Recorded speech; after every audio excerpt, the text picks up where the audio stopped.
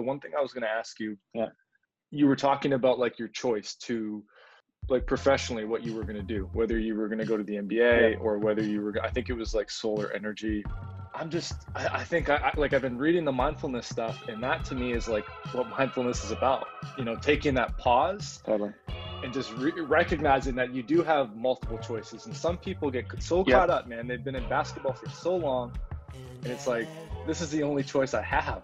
I need to coach or I need to continue to play. So I'm just interested, just, dude, what was your process like? Just take me through it, man. Yeah, I mean, there were a few factors. So one is, we all got fired at Stanford, right? And the way the timing shook out was less than ideal, but I did have a couple options in college at the time. I was in a position, I was only 22 when after Stanford. I was 20 when I started there. And I was in a position where if I stayed in college, if I took like a director of basketball operations role somewhere, I'd have actually had less basketball responsibility. And anyone who knows me well knows I just don't care about scheduling or operational stuff. So I did try for some stuff in the NBA, and I finished runner up for like 9 jobs in a year and a half or something like that. 9 jobs. I have a list somewhere. And like the GM would call me and be like, we love you, but. And eventually what I realized was that I'm someone who, I think it is important to have this balance between an internal locus of control and also I'm a Christian, so understanding that God has a plan too. And so I was in a position where I felt that the locus of control I wanted regarding the world around me, I wasn't potentially going to be able to have in basketball. If I wanted to work in the NBA or maybe the Euro League, to work at the level I wanted to, there are 30 NBA teams. And so I would be leaving the next 60 years of my life up to the whims of more or less 30 people. And that wasn't a situation long-term that I became super comfortable. Because what you have then is you have 30 people, maybe 60 if we say I could have gone the front office route as well, that can hire you. And of those, you put yourself into a bit of a zero-sum status game, right?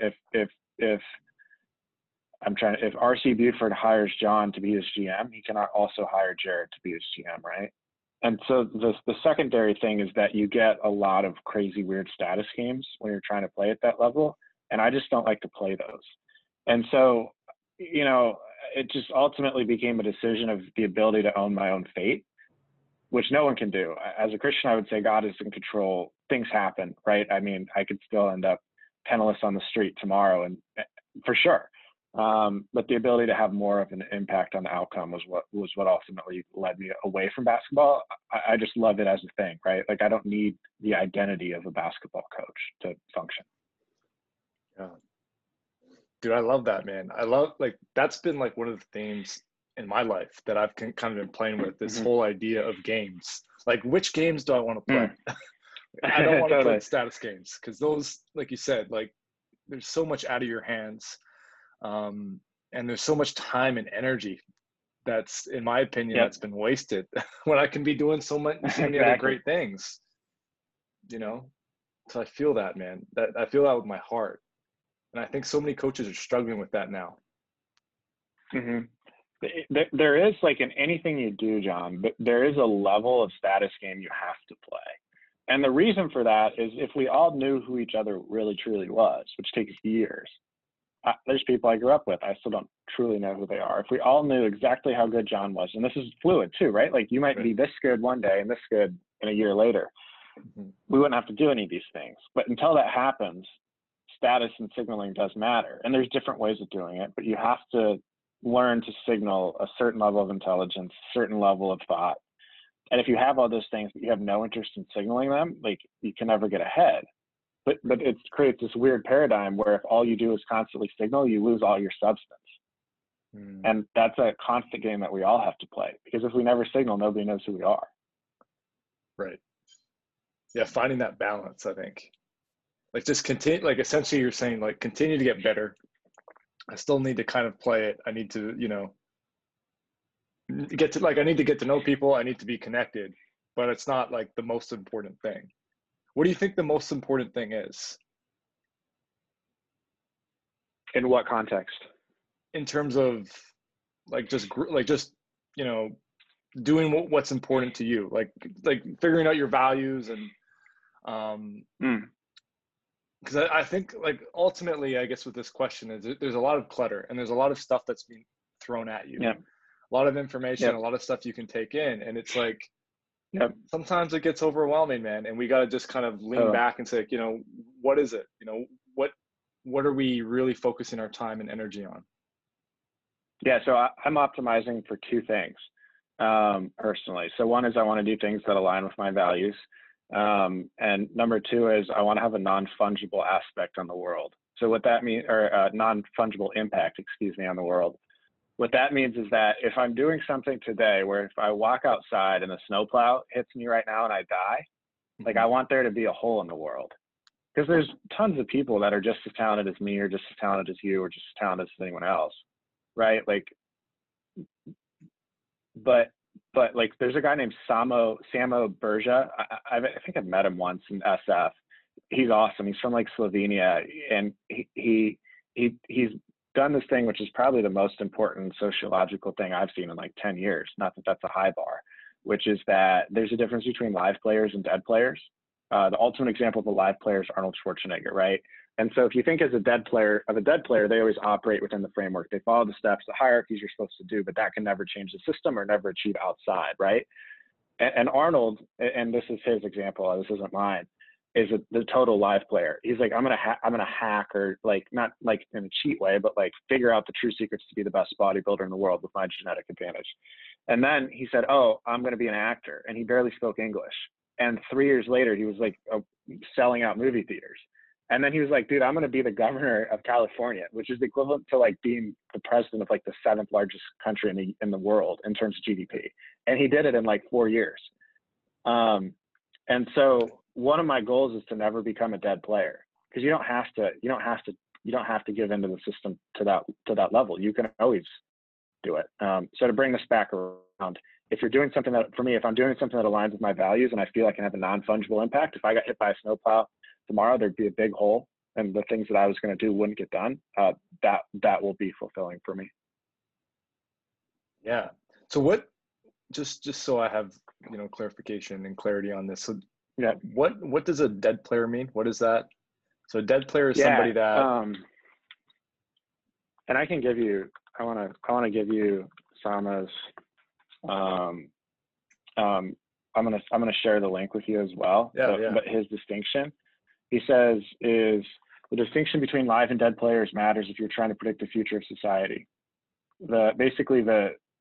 What will happen in a society is dictated by its live players. Without live players, everything will stagnate because everyone's already working off an existing playbook. Right. Dead players have an existing playbook. Live players create a new one. So in basketball, Don Nelson, I would say, is a live player in terms of basketball. I'm not going to mention names of guys who I think are dead players because that's going to get me in a lot of trouble. But there are people who can only do the existing playbook, which will work to a certain level. But until Daryl Morey came in and said we need to shoot a ton of threes, until Nelly came in and said we need to play small ball and shoot more threes, right, nobody was going to do that. No one would do it. So I would say Daryl's a live player for sure. Yep. I'd say Mike D'Antoni's a live player. I'd say Nelly's a live player. I would say Frank Vogel is probably not a live player. And so he's going to win and achieve. But like, how many things has Frank Vogel innovated? Like the David West elbow post up changed to the Anthony Davis elbow post up. Like that's not a live player scenario. Mm-hmm. Yeah, no, I appreciate that context, man. Cause I think that's part of it. You know, like we get caught, man, and just to conform to what everybody else is doing. You know, what's safe. And yeah, how do we get to this point where we can take chances and we can just put ourselves out there and become a live player, in your opinion? Not taking chances is also a chance. Like I love Taleb, which is a little bit stereotypically tech bro of me, but if you think about someone in a salary position, like a pure salary position, it seems safer than being an entrepreneur. But similar to the example I gave before, if one person fires you and you have a bunch of debt, like you're screwed if you're in a pure salaried position. Whereas if you are if you're an entrepreneur and taking chances, you will have more rejection and less chance of success on any N, right? If we say N is 1 to 50, N equals 25, those might all be rejections, but you actually have more upside. But interestingly enough, you're actually safer as well, because the things that we perceive as stable and safe are not stable and safe. And the only way to escape that stasis is to take risks, because otherwise your downside risk is just hidden. Yeah, dude. I feel that, man. That makes sense to me. Just recognizing the like just the perception of what safe is. And the one thing that I find really interesting is just like what's actually tangible, you know, because sometimes it's like, it seems like in this comfort right now, because it's right in front of me, that this is safe. But because I can't see down the line, that's the thing that messes with people, I think, sometimes, is it's because I see it, it makes total sense. But because I don't, and it's down the line, man, I just think that's another thing to play with too. You know, there's an interesting thing that I've noticed, because I'm now in kind of broadly the venture capital ecosystem. And if you compare, to use an example of this, John, if you compare a hedge fund person to a venture capitalist, right? So a hedge fund person is basically trying to optimize, and they can kind of cheat because they have other people's money. But let's say you were running just your own money investing in the stock market, and we'll call that person A. Person B only invests in venture-backed companies, right? So hypothetically, a venture-backed company, you're writing a check to a company that right now, like if it sold today, would have zero value for the most part, or if you're writing an early check, right?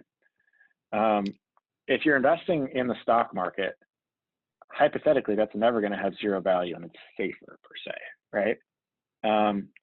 But it's pretty much impossible to 100x an investment in the stock market. It's possible in venture, although not super likely. But interestingly enough, if you invest with venture capital in good firms, even though you hypothetically have this risk of losing all money, you end up doing the same as the stock market. In best case, you could do 10 or 100 times better. And the reason for that is that in the stock market, if you're investing there, you're in kind of the safe, what's viewed as safe.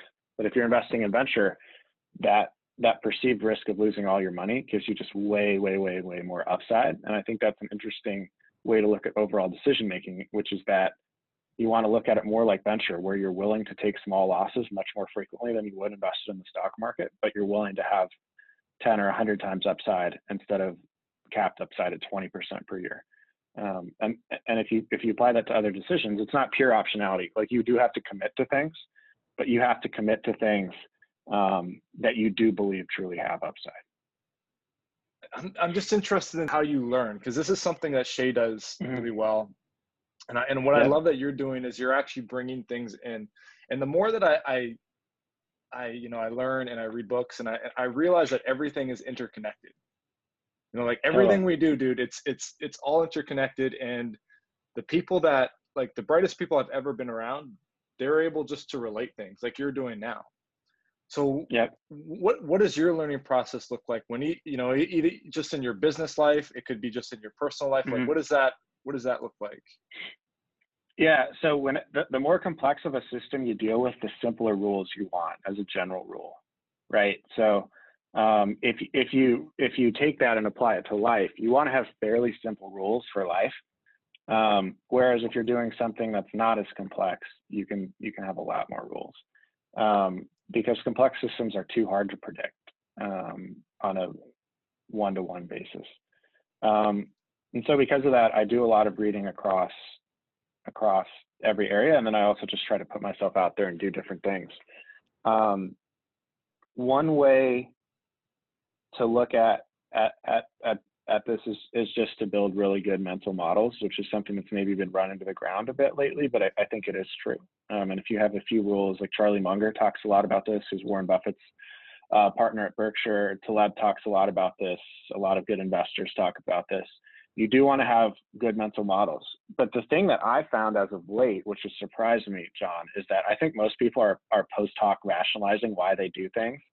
So I think what you want to do is apply the mental models to kind of narrow down your options. But over time, the real goal is to hone your instinct and your gut once you have something that meets that criteria. Because really what that is your brain processing things that you just can't understand. But as you get more reps, your gut gets better. And so I just read a ton of books, especially old books and old novels, which I think are better than nonfiction books because they're reality distilled. And then I take that information, create decent mental models, and then I just get lots of reps so I get better at understanding how the world works innately, more so than explicitly. Yeah. Going with your gut and playing off instincts. That's something else I think just through meditation, like actually just listening and hearing like my inner voice. Like once like everything calms down, like the first 10, 15 minutes of my meditation, it's usually like, it's chaos, man. There's all these thoughts that are running. Yeah. But after I can get past 15 minutes, I start to settle in and things pop up for me, like and now I'm able just to, I don't know how to word it, but just open up to the truth, you know, like what's really like what's important. What are the next steps? If I set the intention that I'm specifically meditating on something, you know, like, but I think what you're saying in terms of like your instincts and your gut, man, I think that's something, again, I think that's something that some people like, they get caught in the noise and the clutter and all that kind of stuff. And they aren't going with their gut. They aren't going with their instincts. I just think that's another fascinating thing. And just again, for clarity, and to understand, like, how do you do that? Like in terms of all this information you're taking in, you're reading, you said you're doing all these different things. How do you just, how are you able just to listen, I guess, to your gut and just play off your instincts? And like, to be clear, John, like my gut isn't good enough yet. Like I meet these, venture capitalists or some of the people I work with, and they can see this faster, but I'm finding over time that it's getting better. Like I've had a few situations in life where I just trusted the wrong people, right? I'm from a super high trust society in Iowa. Somebody says they're going to do something. I trust that they're going to do it. And over time, maybe I've just become a cynic. I don't know. But over time, like, I don't know that I can say that there's this pure process outside of continuing to focus on taking risks that won't kill me.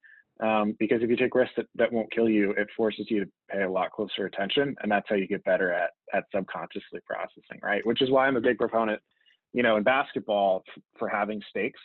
The low expectations thing is fantastic in shape, and I talk about it a lot. But that's where small-sided games in basketball, or situations like 2-minute games with a situation, there's 2 minutes left in the game and play 6 of those. I do think that having high stakes heightens your sensitivity to training mistakes. And it does so in a way that hurts your ego less, because you're ultimately focused on execution at the time. So for me, it's just about putting myself in high leverage situations where I have this. So to distill this all down, I put myself in high leverage decision-making situations where it directly affects me, and that forces me to be good much faster. If I don't have decision-making capabilities, I'm not learning at some level. Dude, yeah, the decision-making thing, I think is like getting real reps. Like, what are real repetitions? Because ultimately that's going to help you grow. And I think that's it in player development. That's like in our own personal development off the floor, in our own jobs. And I think that's like the most important thing, man. Like, if you're not growing, dude, you're just putting yourself into a rut, and being around people that are growing. And man, I just feel that so much. And I was going to say, some people are good at this. It kind of depends how you're wired, John. Some people are good at just doing, like, being able to incorporate things as they do them with no stakes. But I do think for others, like coaching wise, I learned a ton of X's and O's from Johnny Dawkins, Brad Stevens, right? But personality management wise, I learned more in 6 months of coaching the Oakland Soldiers 16U than I did in 5 years at Butler and Stanford, because I was in the seat. And for me, I do need to have some impact tied to those decisions. Yeah. Real reps, man. That's what it's about. Real reps. That's it, man.